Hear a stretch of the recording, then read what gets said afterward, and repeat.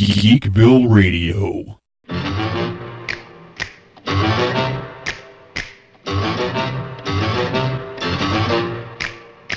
Welcome once again, fellow geeks and geekettes. This is Seth, a.k.a. Zandrax, welcoming you to another edition of Geekville Radio's Nostalgia Trip. And this is the first episode that we are doing in the month of October. We do this every year. It's kind of our grand crossover event, you might say, where we take a lot of Halloween-themed subjects and divide them up again into each of our shows. So we have something Halloween that fits with every one of the shows we do here in the Geekville Radio family. Let me introduce to you my co-host and friend whose idea this was to do in the first place. From a nice soft Pattacell in South Kakalaki, Crazy Train, Jonathan Bullock. All aboard, ladies and gentlemen. Is it a shocker the guy that actually has the one horror-themed podcast on the network is the one who suggested we should devote the whole month of October to that kind of stuff? Right. Yeah, and it is what it is. I've said it before, and I'll say it again, Seth. I don't know why you lose your mind and let me program the month of October, but I thank you. And, of course, since most of you can probably tell, we're not doing this in the usual Geekville Radio studios. Train is joining on phone. That may not be ideal, but it is what it is, and I'd rather do a show on the phone than not do a show. Yeah, I've escaped the asylum for a few hours, and that prevents me from being my computer or my Xbox than normally the sound quality you hear. But I'm going to brag on Seth. Seth's going back to school, working on some college, so our schedules have gotten all kinds of crazy, have they not? Oh, yeah, absolutely. But we do what we can when we can, so.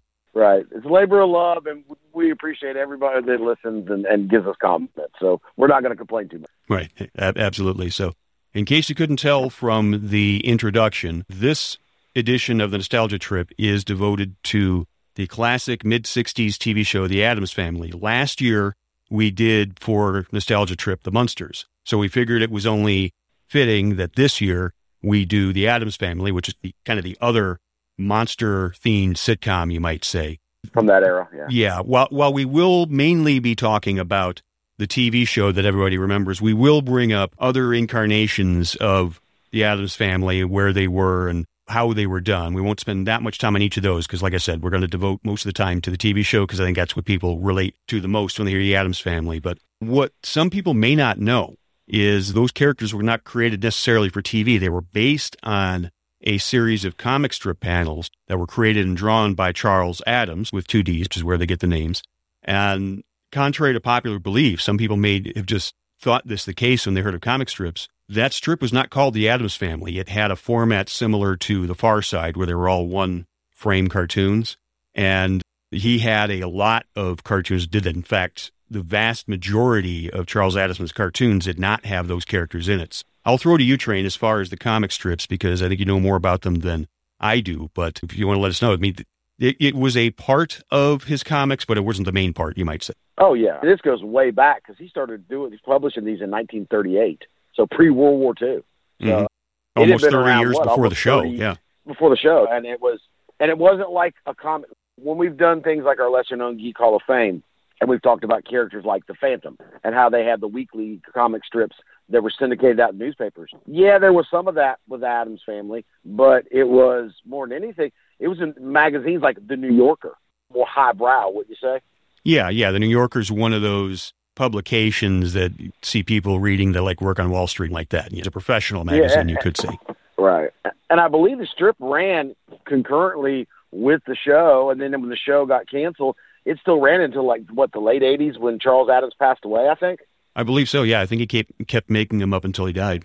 Yeah, so it was like 87, 88, so that's like a 50-year run. That's impressive in any print media for anything.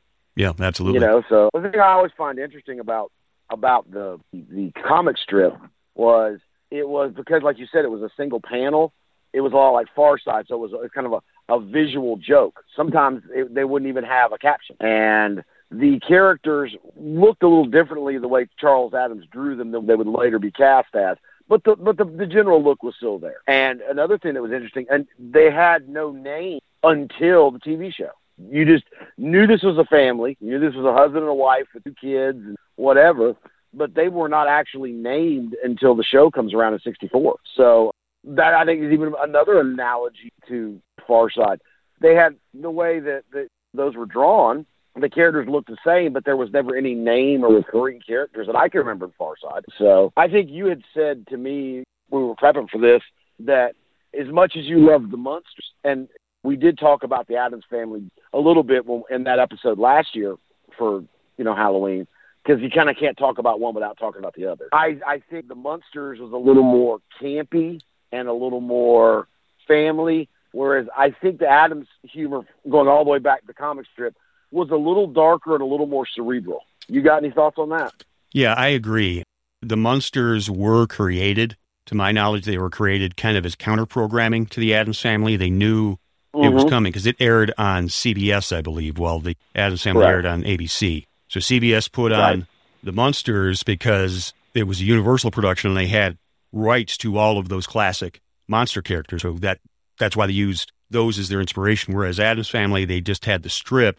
And like you said, the characters didn't have names. What happened was Charles Addams was actually approached by a television producer named David Levy. And it was Levy's idea to adapt these characters into a TV show. And Addams was given the freedom of naming the characters. So the characters' names and their personalities and all that still came from Charles Addams, because it's only fair that you take the guy's creations, you allow him to have creative input. And while Charles Addams was not credited with writing any particular episodes, he was involved with the creative process. So he thought up many of the gags, some of the quirky scenes. Some of the writers, actually, I believe, helped make Marx Brothers films. So there are kind of Marx Brothers similarities as well.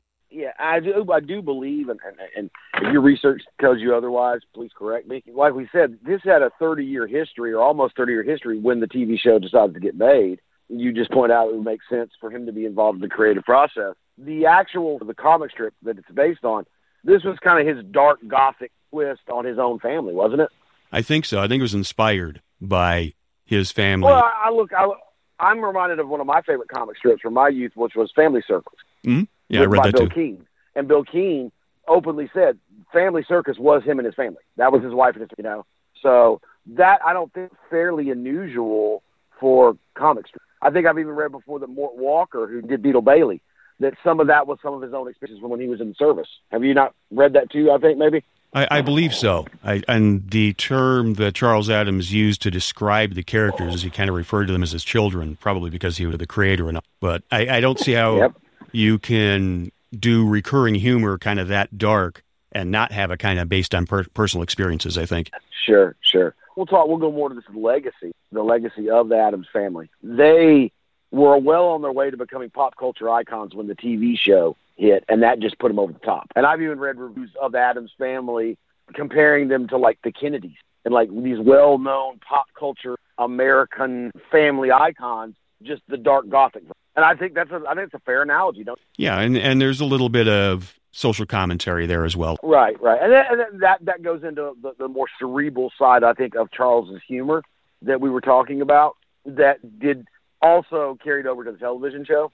Like I said, the Munsters were straight up. There was a little bit of more social commentary going on in the Addams Family, both the strip and the television show. The Munsters was just silly fun. Now, when we say dark, let me put that out there. It's even the strip and the TV show and all the stuff that would come later. None of it was so dark it's like a hard R rated. It's just darker than the Munsters is what we're saying. Would you agree with that? Right.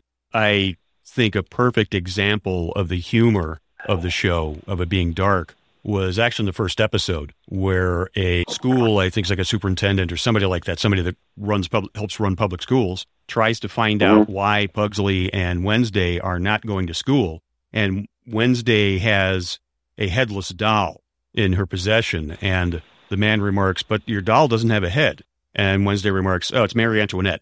And like that deadpan delivery that she had. Yeah, exactly, which was probably expounded on in later incarnations. But one more thing about the Munsters, there were similarities, really, because one thing they had in common was these were not bad people. These were not people that tried to be scary. These are people who actually are a loving family and try to be friendly with others, but both families seem to be completely oblivious to the fact as to why everybody's scared of them. The way I've always described the Addams Family, in the most polite terms, they were eccentric. Oh, yeah. And that's as gracious as polite as I can be. And who knew the rise of the Gothic subculture that kind of started in the 80s and really hit full tilt in the 90s? I don't even know if nowadays they would be considered abnormal to you. Absolutely. I fully believe that some of the stereotypical goth looks probably came from Addams Family with Morticia and Wednesday. They both have the incredibly black hair and the incredibly paley white faces. Yeah, my ex-wife will openly admit she was a goth chick in college in the early 90s. And her affinity for Wednesday is beyond pale, no pun intended, and is openly talked about. There were a lot of key things that kind of formed and informed the Gothic movement that was big with the youth in the 90s, and the Addams Family was at the top of that list. There were other things, the Anne Rice vampire interview, the interview of the vampire novels, Dracula, the things you can think of, but Addams Family was always on that list of anybody I've talked to that was really into the goth subculture with the look and the dress and the music. The Addams Family is like always on their top 5, top 10 list of these are the things that influenced the goth motif. So I think the analogy of saying they're kind of the Gothic version of the Kennedys, to combine that review I read by a TV critic back in the 60s, I think when you look at that, I think that's a pretty fair assessment. Yeah, I think so. And I think it's another kind of deviation from where the Munsters work, because with the Munsters, Herman clearly had a job. He went to work every day. I don't think anybody in the Addams household is depicted as having a job, yet they're rich enough to have this big house. They have all this stuff lining around it, so they get the money from somewhere. And Gomez certainly acts like money's not a problem to him, like he's never going to have to worry about reaching down to his pockets to pay for something expensive. Right. Well, our fans know you're the big Munster guy. I'm the big Addams guy. So I'm probably a little more intimate about it's just alluded to, and I think it's even said a couple of times in the show and the later media. They are, to use the PC term nowadays, they're an elite. They're a 1%er. It's never really fully gone into how that money was earned. I think there's, for some comedic effect, I remember some times where it was alluded to, it might have been a less than a respectable way that the family came about that money, but they were generational. Right. Where, like you said, the Munsters, Herman was a working Joe. He was just completely oblivious to the fact that he looked like Frankenstein. And they both started in 64, correct? Yeah, they ran almost exactly the same amount of time from, I think, fall of 1964 to the going into the summer of 66. I believe it was 2 seasons. And I think they were fairly, I think we even brought this up last year when we did the Munsters. They were kind of neck and neck as far as ratings went too, weren't they? Yeah, I think so. I'm sure there were people that watched both. Well, you want to go ahead and just take a break, and when we come back, we'll start talking. We'll start breaking down each individual character and their interaction and kind of the TV show itself. Yep, that seems like a natural step here. This is Geekville Radio, the Nostalgia Trip, and we will be right back. Are you looking for a gaming-themed podcast? Then check out You Just Got Fragged. Join host Jarek Aubrey and his panel of gaming enthusiasts as they discuss news and accomplishments in the gaming world, and, of course, the gripe of the week. That's all at YouJustGotFragged.com, part of the Wrestling Brethren podcast family. I've been yours since that first day you carved my initials in your leg. I have been yours since the day I first saw you riding the side saddle on a buffalo. All right, we are back talking the Addams Family, and we're going to talk about the characters that were main parts of the show, kind of the main cast and some of the supporting characters and such. And I think the perfect way to start out is with arguably the biggest star of the show, which is Morticia Addams, who is portrayed by Carolyn Jones. She's the mother of the family. Like I said, arguably the most recognizable character of the show. And her look, kind of like similar, but even though it was an unrelated character, I think she kind of had that Vampira look that Vampira had in the 50s. Again, the incredibly black hair, the incredibly white skin, and very form-fitting, tight, long dress, black. Exactly, yeah. Morticia also has jet black hair, wears the black dress. It kind of goes all the way down to the floor, though. There really wasn't whatever you would call that hem along the skirt part of a dress that would show like part of the leg or something like that. She didn't have that. Yeah, there's no slit. Yeah. She didn't have a slit, yeah. all the way down to the floor, and then there were like kind of cloth tentacles on the floor of her dress, so I would imagine it wasn't very easy to... I always thought the bottom of her dress reminded me a little bit of like the bottom, that scallop, the bottom of Batman's cape. Oh, okay, yeah. Yeah, I could see that. I would imagine, though, it probably wasn't the best dress to move around in because you probably didn't have that much leg room. Yeah, but Carolyn Jones was quite an attractive woman, so she pulled it off. She had a good Right. figure. Yeah, absolutely. And one other thing about Morticia Addams that some people may not know, but her maiden name was Frump, because I believe it was explained in the second season that Gomez was originally set to marry Morticia's sister, who was also played by Carol, and but they were like complete opposites. She was referred to as the white sheep of the family. It's not that similar from our first nostalgia trip when we compared and contrasted Boss Hogg from his brother. Right, exactly, yeah. Except in that case, the bad guy wore white and the good guy wore black. Right. But it is explained around there that the last name was Frump and became Addams because she met Gomez and they fell in love and got married, and the rest, as they say, is a hysterectomy. Yep, exactly. Well, next character we just mentioned then would be the patriarch of the family, and that would be Gomez, who was played by John Astin. Yes, the father of Sean Astin, for our Lord of the Ring fan listeners. And Goonies. This, I would say, outside of maybe his role as the Riddler, this probably is the most famous, most well-known role that John Astin had, wouldn't you say? I think so. It's certainly the role that I think got him so much work afterwards. I have seen John Astin do some dramatic roles. I think just the other day I saw him in a rerun of Murder, She Wrote, which, of course, was not a comedy. But I think John Astin was at his best playing what might be called a fruit, a character that's got those quirks, whether good or bad. Quirky is a good way to describe Gomez. Yeah, eccentric, because you see it even in the introduction to the show when they're doing the finger snap thing. The way he's looking at the camera, John Astin just has this anxious grin on his face, like he can't wait to see what happens, especially when he's blowing up his train sets. I think part of the reason that Gomez worked is the quirkiness, and John Astin, hit that so well. I think that's why he became much more of a comedic actor after this, because producers and people, casting directors realized, this guy has good comedic timing, because there were what they would refer to in comedy as a straight man. Gomez was one of several straight men in this particular setting. But like you said, even with the Munsters too, that's part of they're completely oblivious to the fact that they scare people. Right. They see it as completely normal. And I think at times Morticia kind of realizes that she's scary and she scares people, but she doesn't care. Whereas I don't think Gomez having that clue. Right. I think he's completely oblivious to the fact that he is cuckoo for Cocoa Puffs. The way he would do his eyes when he would do that as Gomez, I think that even sold it more. But he was obviously a very loving father and a very, very devout husband. That's one thing I think that they did have in common with Munster, and was some of the comedy for the time, because they did look so up. This was a very, very, to use the clinical term, functional family. They were a very loving, caring family who protected each other and built each other up. And that had this weird 1964, that a guy like Gomez, dedicated husband and father, but he was. And I think that as much as I loved his take on the Riddler, I think Gorshin's was a little bit better.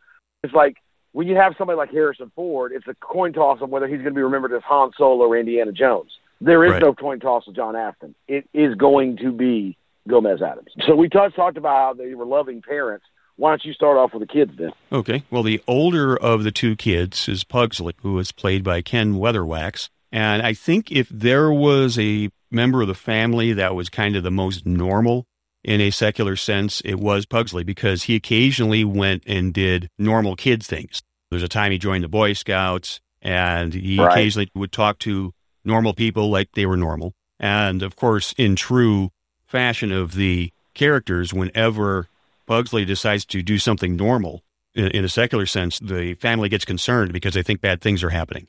Again, oblivious to the fact as to why there's no harm in what he's doing. And as far as Ken Weatherwax goes, I don't think he really was known for any other roles besides Pugsley. I guess he was just kind of the child actor, and that was it. But I could be wrong about that. Right. I forgot to talk about the look of Gomez. Gomez, unlike Morticia, wasn't as dressed as provocatively or monsterish. He just always wore like a suit, and sometimes you see him around the house like an ascot and a smoking jacket. Pugsley, he always wore the same thing, didn't he? Outside of the episode where he was in the Boy Scouts and wore a scout uniform, he always had the same outfit on. Yeah, he had kind of a simple polo-style pullover shirt that usually striped, but yeah, it's pretty much the same outfit every day. Now, a lot of the comedy of the show comes from the next character, which was his sister, Wednesday Addams. And I think if Morticia and Gomez were the focus of the show, I think that over time, Wednesday's kind of become the breakout star of the series and all the media stuff. And the television show version was portrayed by Lee Loring. Wednesday was, I don't want to say she was smarter than Pugsley, but she wasn't as childlike. She was an old soul. Even as a young child, she had a very serious, dark demeanor about her. She had, like you said, that traditional goth look. And I think her look also was very similar to what we think of in modern terms as, this the creepy kid from a horror movie. She was very sullen. She had blank expression almost all the time, no matter how insane stuff was going on around her. Long, dark hair. She would often braid it and did like 2 braided ponytails. Didn't really smile much. No, but wore like the black dress with black tights and little black Mary Janes. Believe me, I dated several golf girls in the 90s. A lot of them looked like her. I wish they had them. That became the look for golf chicks. And like you said, very, very, didn't smile a lot because she always had this very blank stare on her face. We would call it in the wrestling business, she no-sold everything. Yeah, and I think a mainstream entertainment way of putting it is she deadpanned everything. She just didn't show any emotion, good or bad. Right. And a lot of the comedy, now it was never stuff that was expounded upon. It was usually just like a sight gag. And there was some of this even about going back to the comics, where there was always kind of shown that Wednesday was smart and did good in school. And Pugsley, too, for that matter. But Wednesday would do something that was obviously extremely dangerous and often was going to lead to not only death of the person involved, but catastrophically 80s slasher level of violence. And usually Pugsley was the one she had convinced to be her test subject. And Pugsley, being a loving brother, would be like, okay. And that's where a lot of the comedy comes from. And so she was the instigator of it and say things like, I have a school project on electricity. Let's test it out, Pugsley. And she was strapped to an electric chair. Yeah. We're studying Ben Franklin in history. So here, hold this metal key and go out in the lightning storm for me, Pugsley. That kind of stuff. And that's where a lot of the humor came from.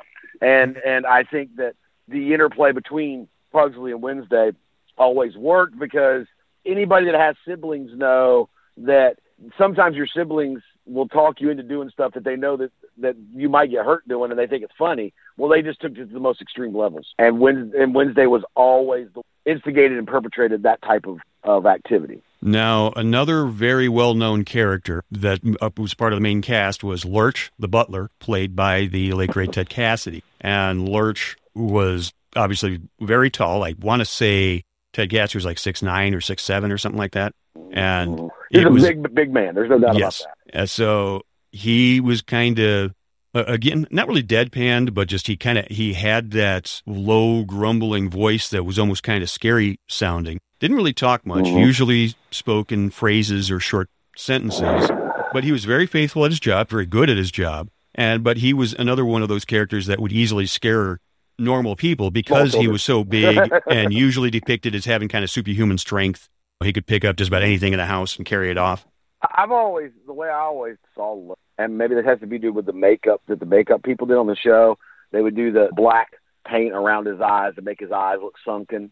There was almost this vibe that he was like a zombie. He was a reanimated corpse. Yeah. Maybe a little bit of Frankenstein's creature. Yeah. Solomon Grundy. And one of his most famous, like you said, phrases or short sentences is how he spoke. As the butler would answer the door a lot. And when he would answer the door, you rang. And he would say it in that deep voice like that. And he would scare people, but Lurch wasn't trying to scare people. He was doing his job as a butler. Now, what else I know Ted Cassidy went on and had Future Geek stuff. Well, you told me one time, and I was a little bit surprised. What was it that he did after this? Well, he was the voice that you hear in the introduction to the Bill Bixby Incredible Hulk series. You do hear that. Oh, that was it. He's the narrator. And he also did a lot of voiceover for like cartoons and such. And one that I'm not exactly sure if it was him, but I think it was one where usually if there was like some sort of giant monster or alligator or some other creature like that, you'd hear like this type grumbling. Right. That was actually Ted Cassidy that did that. I wish I could, if I find a sound bit of it, I can add it. He was essentially Fred Tasticourt before Ted Tasticourt became a name. Yeah, I guess you could say that, yeah. He was the go-to creature effect voice work in animated stuff, is what you're saying. Right, yeah. Well, the next character was actually also portrayed by Ted Cassidy, and that was called Thing. And Thing was I don't think I ever remember if he was just a friend of the family or he was a family, but in the strips, he was dimly lit. You never saw him. And as you moved into the 50s, Charles Addams developed him more, and this is what you saw in the show and is what he's known as now. He was a disembodied hand. I love Thing. I think Thing the way, but it was Ted Cassidy's hand. It was a big, scary-looking hand that was about, I think it was a right hand, if I remember right. It seemed to end just like right above the wrist. Right, so, right. Thing, you're like, well, a disembodied hand?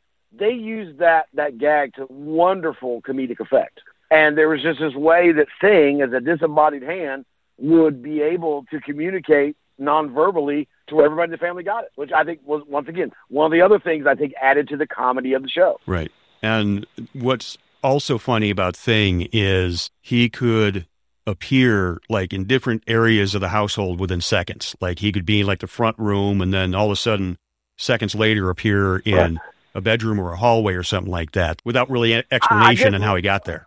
Yeah, I think in my mind when I was watching this on reruns as a kid, I don't know, this is the way the kid's mind thinks, that flummoxes you as an adult, but as a kid you're like, well, he's small enough, he can just go in between the walls. That's, he can get everywhere. I don't know. Like I said, he was only alluded to in the comics. He wasn't really become a full-formed character until the television show. And once again, like you said, Adams signed off on all this stuff and created stuff. And I think Thing in many ways became another breakout star, just like Wednesday. He's one of the things that the show is most remembered for, and all subsequent media after. Yeah, I agree. Another one of the regular characters was Uncle Fester, played by Jackie Coogan, probably eccentric even by the family standard. Usually energetic, always happy. He also had an appreciation for explosives the way Gomez did, only he usually would blow up much bigger things. And I think it's safe to say how you see those personality surveys, you might say, where they try to tell you what character are you from whatever show. I'm pretty sure if I took one of those, I would wind up as Uncle Fester because he's the character I think I was able to relate to the most. Just because I think Uncle Fester was a lot like Grandpa on the Munsters, because there's elements of like he's a mad scientist. He's always doing experiments and stuff. And correct me if I'm wrong, I think the familial relationship, he is the brother of Gomez, right? He's Gomez's brother. I believe he is Morticia's uncle. So that would actually make him. So he's on the front side, not on the. Right. Which I think would technically make him the great uncle of the kids, or grand uncle. I guess would be the proper term. But he's also, unfortunately, both of mine that fit this bill have passed away. But I think everybody growing up and in a normal American family has that cool, fun uncle. Did you have one? Yeah. Oh, yeah. I think Uncle Fester kind of was that for Pugsley and Wednesday, don't you? Yeah, I think so. He was the fun uncle. Granted, his idea of fun was blowing up houses. And if people happen to be inside, oh well, right? And that's the thing, too, is with all this crazy, violent stuff that Adams would do, I don't think there was ever any intention by any of them to harm anyone, do you? No, I don't believe so. I don't think they tried to kill or maim or injure anything. They just liked big explosions or big collapses, you might say. I think Wednesday did realize that could happen with the stuff she did with Pugsley, but it was kind of like all the name of science. Yeah, kind of like the Bunsen honeydew and Beaker, how Dr. Bunsen always put Beaker in danger whenever he's testing his experiments. And I guess the next character, most character, we've already mentioned her a couple times, would be Grandmama. And she's a character that actually had a lot of changes, because when she's introduced in the comic strip, it's never really explicitly stated whose mom she is. And it's just you're kind of led to understand that she's Gomez's. And she is a witch. She looks very cronish, like an old school hag kind of look, with the long hook nose and the wart on her cheek and kind of like frazzled hair, and wear like the crocheted shawl, like a medium or a gypsy almost, when you agree with that look. And she was portrayed in the TV show by Blossom Rock. But once the TV show gets up, that's where you bring up the point that Morticia's name was Frump becomes important. Because I don't know if it was an improv or this was written in the script, but about 6 months into the front of the first season, Gomez refers to her as Grandmama Frump. And then all of a sudden we know now, without any compunction, this is Morticia's mom. And they never strayed away from it after. But there was a lot of question as to whose mother she was, or was she somebody's grandmother, so it would make her Pugsley and Wednesday's great-grandmother. Right. But that's explicitly stated eventually in the television show From that point on, we know she's a frump. We know she's Morticia's mother. And she, a lot like Uncle Fester, she was more of a supporting character who every once in a while there'd be an episode where her schemes would be the catalyst for the comedy. But where if Fester was a mad scientist, she was like a witch. She was always doing spells and making potions and brewing stuff with the cauldron. So I love Thing. Thing's probably my favorite character. Grandmama's probably my second favorite character on the show, just for me. You said yours is Uncle Fester. But yeah. I think that's true of any television show that's very iconic. Certain fans glom towards certain characters. Don't you agree? Yeah. Now moving on to characters that weren't part of the main cast, but were included. Some of them were normal people, you might say, like, again, policemen or people that worked at the school and such. Neighbors. Yeah. But I believe Morticia's mother was actually referred to as Hester Frump. So that would mean... Hester Frump would have been her name? Yeah. So, of course, it rhymes with Fester and Hester. But she was played by a different character, although I believe Morticia's sister was called Ophelia Frump, and that was Carolyn Jones playing double duty. Again, kind of going back to like we talked about with Boss Hogg's brother. But I think the most popular recurring character, I'll let you handle this one, Train, is probably Cousin Itt, right? Yeah. I think Cousin Itt wasn't even introduced in the comic strip until 54. So he's only about 10 years old when the TV show comes around. So he's not nearly as well developed or well known. And how do you describe the look of Cousin Itt? For those our age, they remember Captain Caveman. But he is essentially like a hairball with 2 feet that are sometimes depicted as bare feet, sometimes depicted as shoes. But you never see his face, his eye. Sometimes his nose would stick out through the fur, wouldn't it, through the hair? Yeah, I think so. The character I would most closely say he resembles would have been, there was a monster in Bugs Bunny cartoons that just all seemed to be just hair, eyes, and feet. It's something like that. He was like a full-size Tribble for our Trekkies out there. Yeah, that's probably a good way of putting it, yeah. And much like the Tribbles, Cousin Itt never spoke in any intelligible way. And once again, to add the comedic effect, he would do that, and everybody in the family, including Lurch, who wasn't even part of the family, would understand what he was saying and respond back.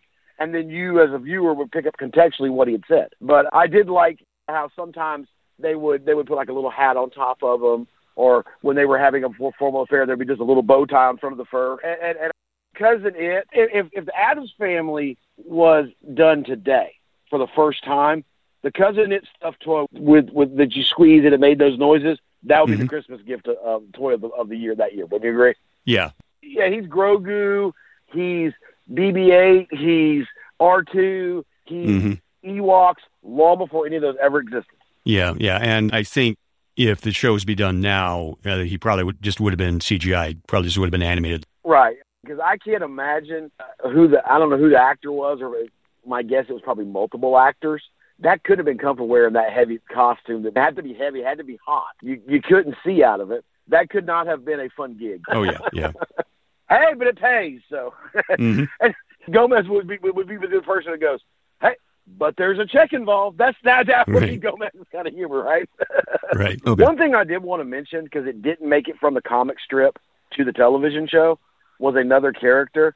I think he's alluded to, if I remember right, on the show. Well, actually, 2 characters, let me say that. 2 characters that are alluded to on the show, but I think because of budgetary and special effects limitations of 64, 65, they couldn't do them.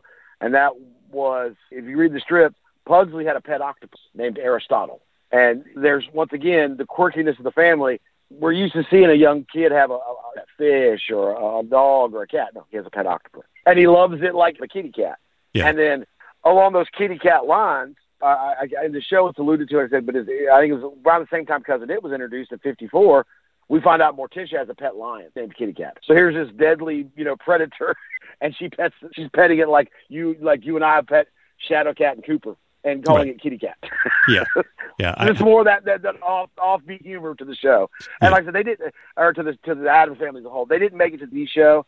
I think, like you said with Cousin Itt, if they were to remake or reboot the series today, you would probably have Aristotle and Kitty Cat. They'd just be CGI. Don't you agree? Yeah, I think so. I do remember one of the episodes where they talked about the octopus. I think Gomez was telling somebody about it, and he said, "Oh, yeah, he's probably just got his pet octopus." And the guy was like, "Well, what if he gets bitten?" And Gomez just says, "Oh, don't worry, Pugs doesn't bite anybody." Yeah. There you go. That's the humor we're talking about. They have perfect example. And once again, to play into this, the more cerebral. What was the dragon's name in the Munsters? I think it was Spot, like a dog name. Like a dog. So that's kind of cute. They named this.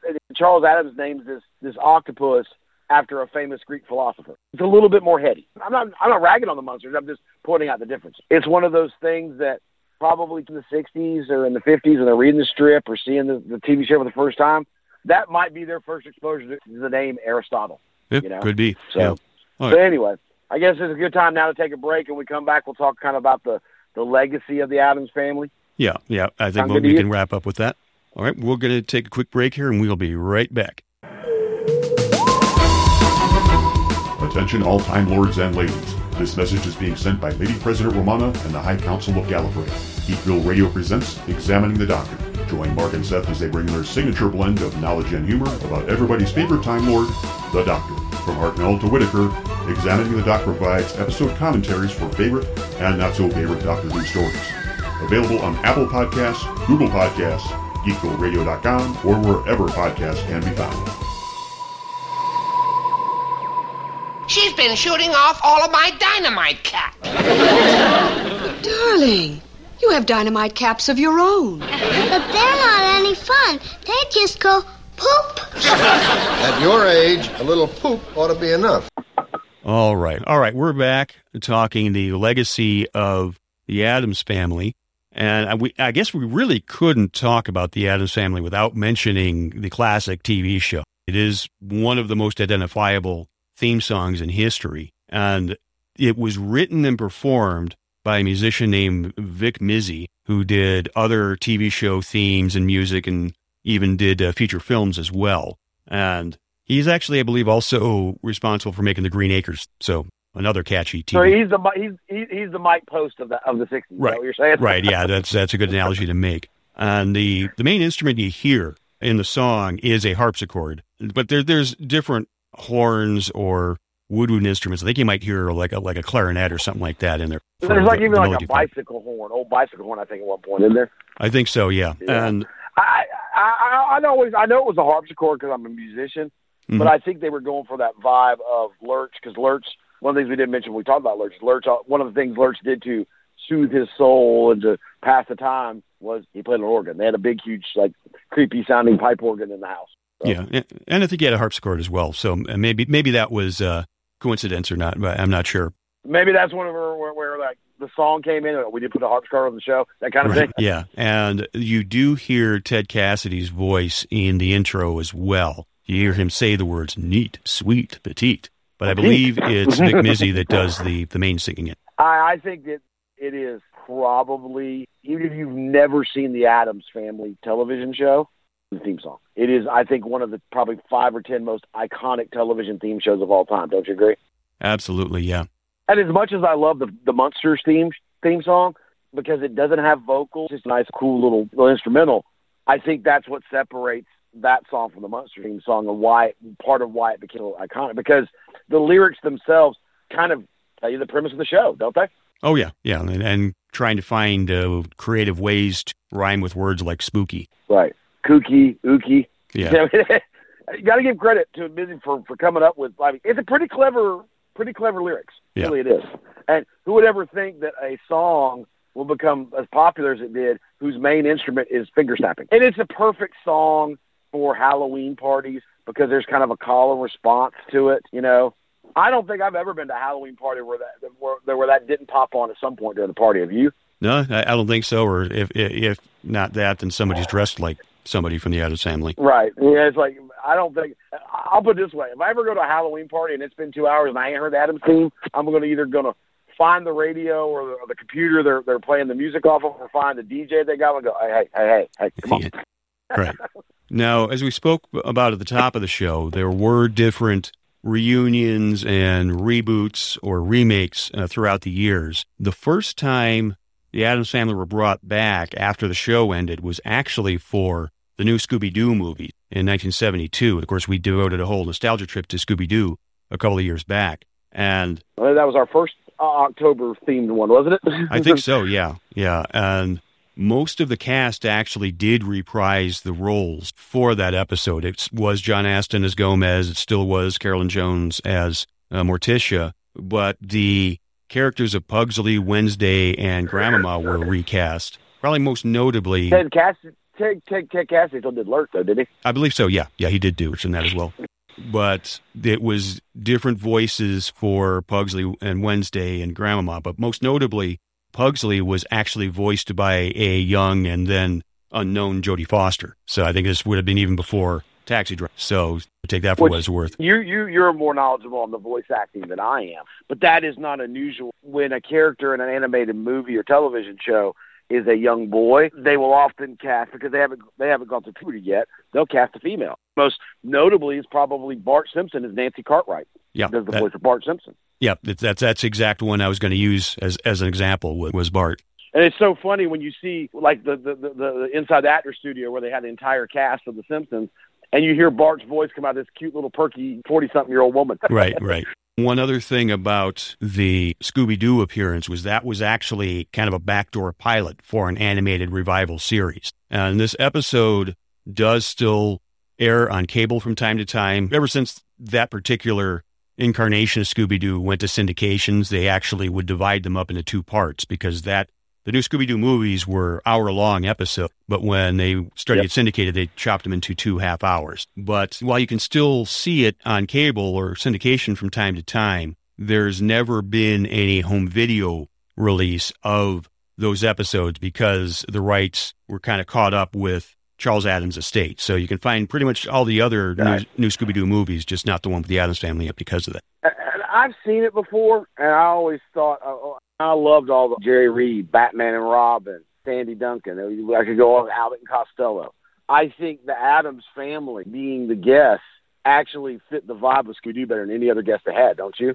Oh, yeah, because it has the horror comedy elements. Exactly. And I don't particularly remember the actual cartoon that was, like I said, this is the backdoor pilot for, because it came out right before you're a little younger than me, so you were a baby. And I wasn't really paying attention to Saturday morning cartoons yet, you know? So I just kind of missed it. I have since subsequently seen some episodes, and I can't remember how I saw them. Have you seen the episodes of the old Saturday morning Addams Family cartoon? No, not really. If I saw them, they probably would have been in like an early morning replay or something like that. I'm sure they're available on video in some capacity, or can find them streaming somewhere, but I don't think I've seen a whole episode. And if I remember right, like Scooby-Doo and like the live-action show, it was an ABC show, correct? Right. It kind of was in that same block as Scooby-Doo and some of the other Hanna-Barbera stuff were. Right. And it was Hanna-Barbera that was the animation studio that did it, correct? Correct, yeah. Yeah, the same ones that did Scooby-Doo. Well, everything back in that era that was cartoons was, you really only had Disney doing the movie, Warner Brothers doing the Looney Tunes stuff, and then it was Hanna-Barbera Filmation. That was it. Those are the four big animation studios. They're not like we have today, where there's hundreds of them. Yeah, but the animated series that really only lasted one season, it ended after 16 episodes. And unlike the Scooby-Doo version, most of the other characters were recast. I think it was really only Ted Cassidy as Lurch and Jackie Coogan as Fester. And everybody else was other actors playing the roles. Right. And I'm not shocked it only lasted a season, because we've sat here and talked about how it was family, but it was still a little bit more cerebral and dark. I don't know how that translates to a Saturday morning cartoon setting. Now, had they gone more towards prime time, which at that time you did have the Jetsons, you had the Flintstones, it might have worked out a little bit. But I'm thinking the execs at ABC are probably thinking, well, we've already done this live action less than 10 years ago. Why are we going to put a cartoon on prime time as well? That's what I'm thinking. Right. If they were going to go that route, they would have just brought back the live action cast and done it live action. So. Right. Although that is my 2 cents. I could be wrong. Yeah. Though the cast, most of the original cast did reunite for a TV movie called Halloween with the new Addams Family in 1977. Even though I remember that because I was 7 years old when that happened. I do remember that. Yeah. While it was called the new Addams Family, it's largely the same cast. And it's also notable for being the only live-action reunion of the cast. And it's also the only time the original cast was filmed in color. Because I think it was a 2-hour movie. It might have been 90 minutes. It was a movie-length story, essentially. Probably 90, but it ran for 2 hours because when you had all the commercials in, probably. Exactly. And since it was in 1977, there's actually a couple Star Wars in it too. You got to stay hip and modern, right? Right, absolutely. So the next incarnation, it would have been the next big revival. This really was the first time the characters were all recast, and that was the pair of live-action feature films. There was The Addams Family in 1991, Addams Family Values, released in 1993. Both were directed by Barry Sonnenfeld, and the cast was actually some pretty well-known actors at the time. Raul Julia as Gomez, and Angelica Houston as Morticia. I think Uncle Fester was played by Christopher Lloyd, which is a perfect casting. And, of course... Grandmama was Carol Kane, I believe. But most notable was probably Wednesday, because that was like the star-making performance for Christina Ricci. And that's really where it kind of had that dark, macabre vibe to it. Like, I think it was in the first one where these Girl Scouts are saying, well, I'll buy your lemonade if it's made from real lemons if you buy my Girl Scout cookies. And Wednesday was like, are they made from real Girl Scouts? Yeah, totally just deadpanning that line. Yeah. And Christina Ricci it was amazing when you go back and watch it. Right? She was probably, only 8 or 10 years old when she made that movie, maybe 12 tops. To be so serious and so somber and so deadpan. I have a hard time seeing that. Right. She's doing it. And that... I think for a whole new generation, that you and me, obviously, we saw the old television show on those old local UHF stations that would play old reruns on blocks after we got home from school. At least that's what I saw. So for our generation, the generation before, that is the Addams Family. But for my kids, that is their Addams Family. That was their introduction to the Addams Family, was those movies. If I remember, they were both huge financial successes, weren't they? Yeah, they were big successes. It wouldn't surprise me that if they would have done a third one had Raul Julia not died shortly after the second one. They did make a third one. They recast it all, and I think it was direct to video, and it was not very good. I think I've only seen it one time, but I can't remember who they recast as Gomez. Oh, but Sim Curry. They recast Morticia as Daryl Hannah.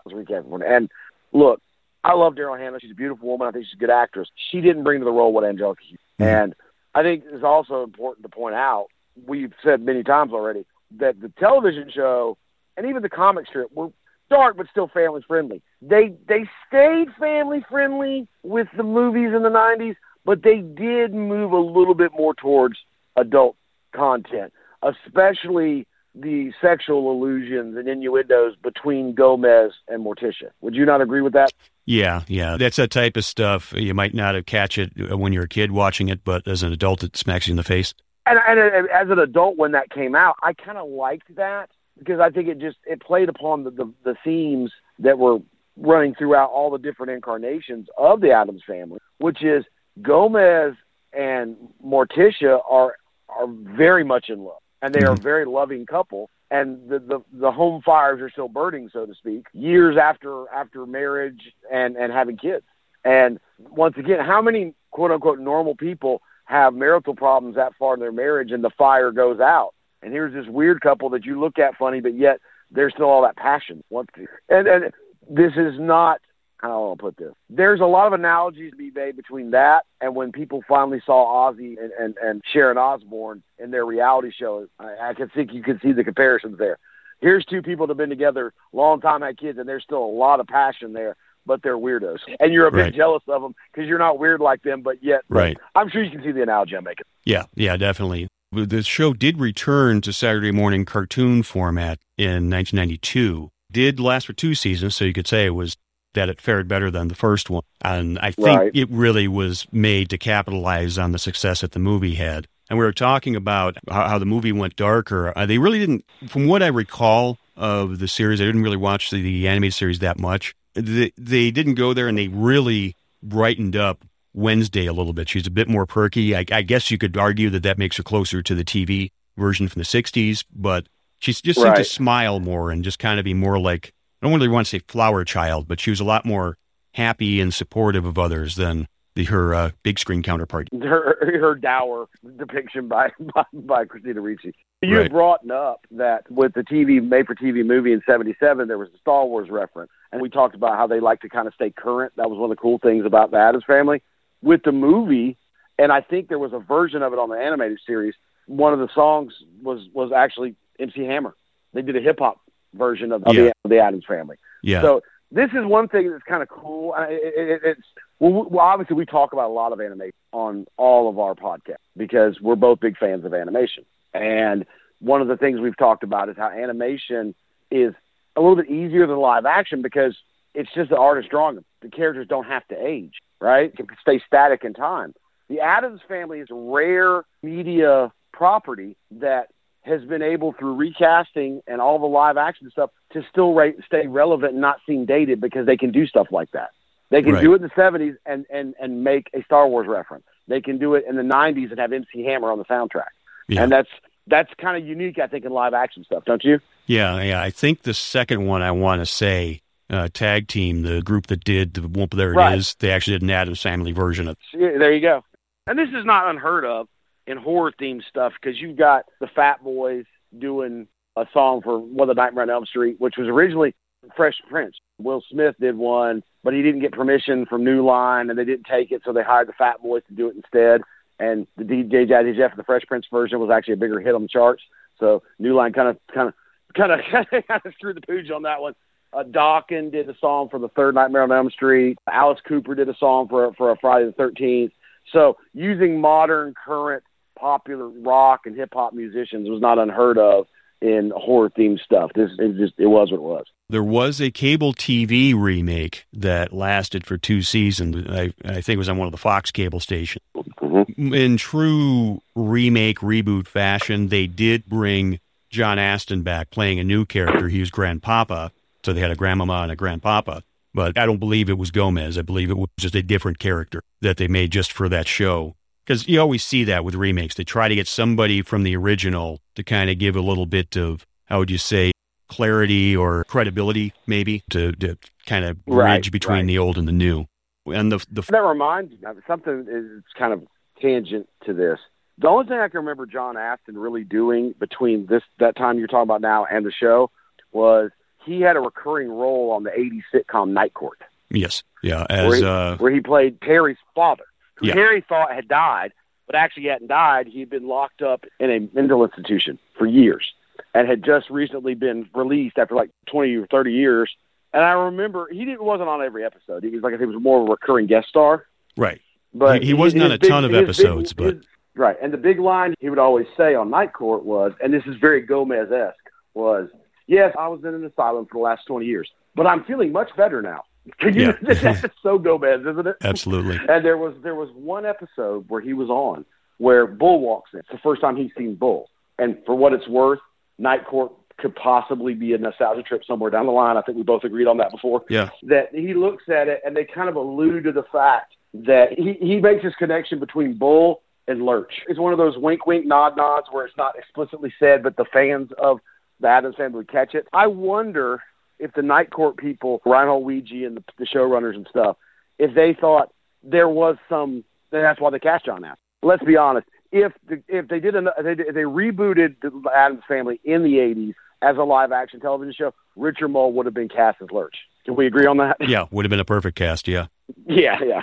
But anyway, I'm sorry to cut you off. That just thought popped in my mind. It was like, once again, there wasn't a lot going on with the Addams Family in the 80s because we went straight to the 90s, but maybe there was some that we didn't even think about. Yeah, it's possible. Now, the final recreations, you might say, and the current version is actually in theaters as we record this on October 3rd in the year of our Lord 2021.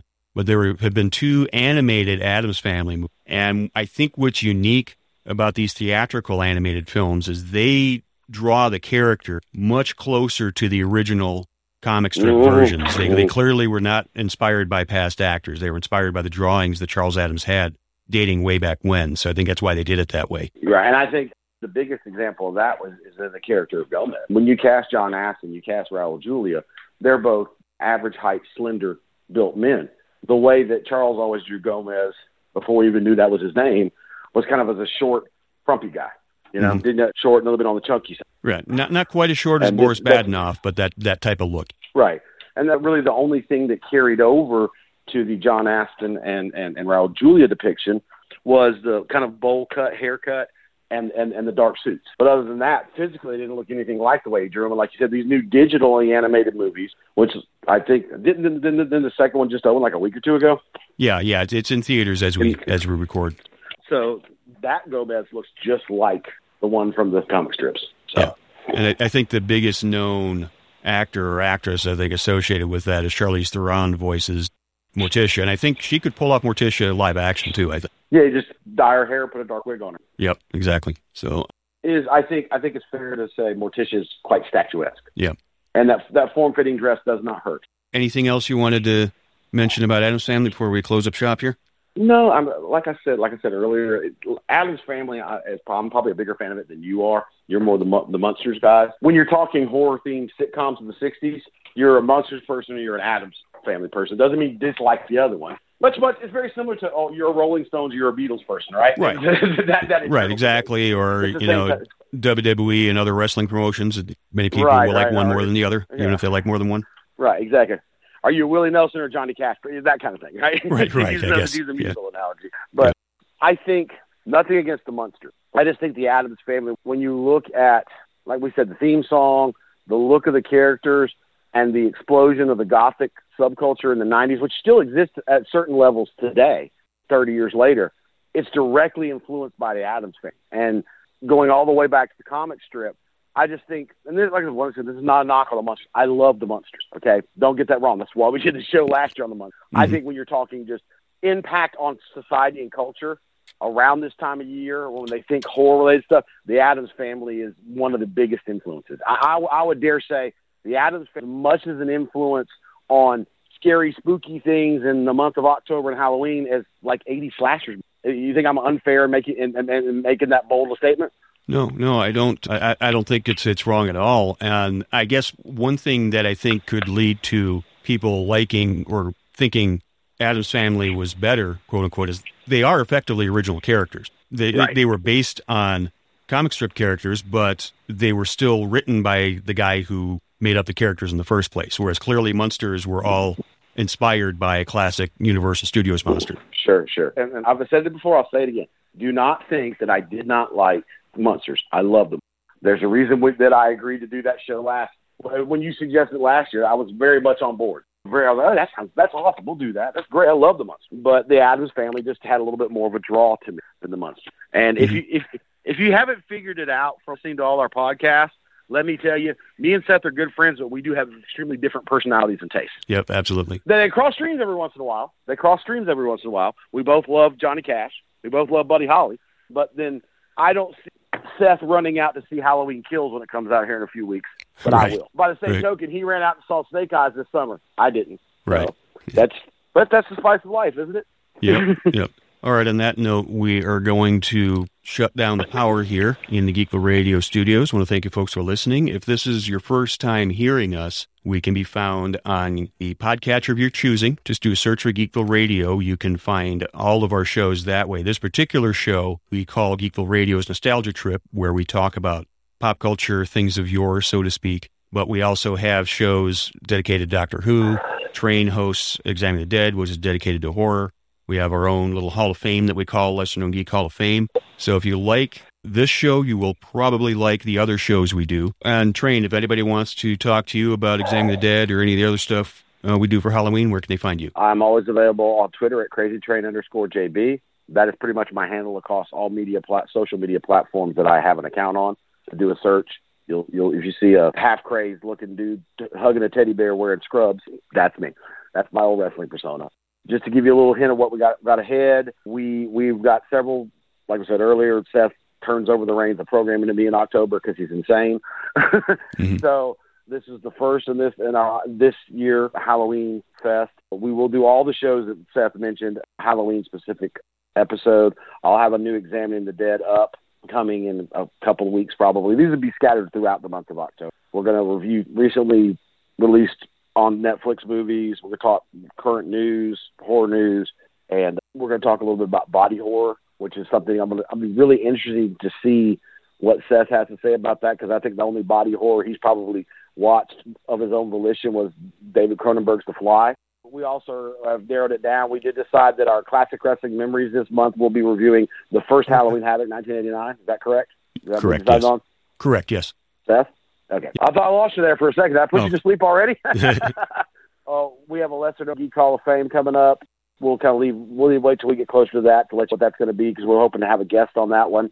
What's the horror themed Doctor Who Examine the Doctor that you and Mark are doing? We are going to be reviewing and doing commentary for the Tom Baker story Horror at Fang Rock, which there's actually a fun little side story about that story. If you grew up in the Chicago area in the 1980s and watched your PBS when Doctor Who came on, there's something else you can probably relate to as far as that story goes, but I'll save that explanation for those. All I can say is a Whovian, but the title alone, Horror at Fang Rock, as a horror guide, I'm sold. Oh yeah, follows all the tropes too. Of course, also throughout the month, we'll be dropping regular Geekvilles that won't be as horror themed, but we'll still talk a little bit about that. At the end of the month, we'll have some other things coming up. Remember to follow us on the Examining the Dead podcast Facebook page, as I do every year, with the consult of Seth and several other contributors to our family of podcasts. I post one trailer to one lesser-known horror movie every day. As we record this, I've done 3 so far. So we will wrap all those up in a condensed form towards the end of the month. We usually drop that on Halloween Day, if I remember right, don't we, Seth? Right. Where we talk all the movies. Right. So check that out every day. You might be looking, hey, what do I want to watch this to get in the Halloween spirit? These are always good suggestions. I'm also posting on my personal Facebook page one horror-themed music video every day through the month of October. So there's a lot of stuff. If you follow me or Seth on Facebook or any of our pages, October is everything spooky and macabre and kooky, and we even do throw some comedy in there too, but it's all geek related. So just stay tuned, and we always appreciate your comments. We always appreciate your response. We have really picked up the number of follows and likes on Classic Wrestling Memories and Examining the Dead. I think that bodes well. I just hope that you're not going to the website and not listening to the podcast, because one kind of begat the other. But anyway, anything else you want to say before we wrap it up? Take it home. No, not offhand. But I would have to say Christmas is probably my favorite holiday, but I think it's safe to say Halloween's probably my second favorite, because it's the one day of the year we can dress up like complete weirdos and nobody will look at us funny. So you mean like we normally do? Oh yeah, we just don't get looked at funny. Yeah. But I look down at my Jason Voorhees shirt that I'm wearing right now, that doesn't get as many looks in October as it does in, say, July. Right. Well, as we say right now, I have a Gremlin shirt. No, not the creature, the car. So, well, that works for me. Yeah. So I'm going to shut down the power here. Thank you, folks, for listening, and we're going to have a lot more fun this month with Halloween stuff. We will talk to you folks again next time. Geekville Radio is not sponsored or endorsed by any products or services unless specifically stated. The views expressed by the hosts and or guests do not reflect the views of GeekvilleRadio.com, the Wrestling Brethren podcast, family, or any of their affiliates. Some media used in Geekville Radio is the product of their respective copyright holders, all rights reserved. All right, we are back talking the Munsters, the last segment of the show. No, we're not. Time for talking the Addams. Oh, yeah. Thanks. Come back.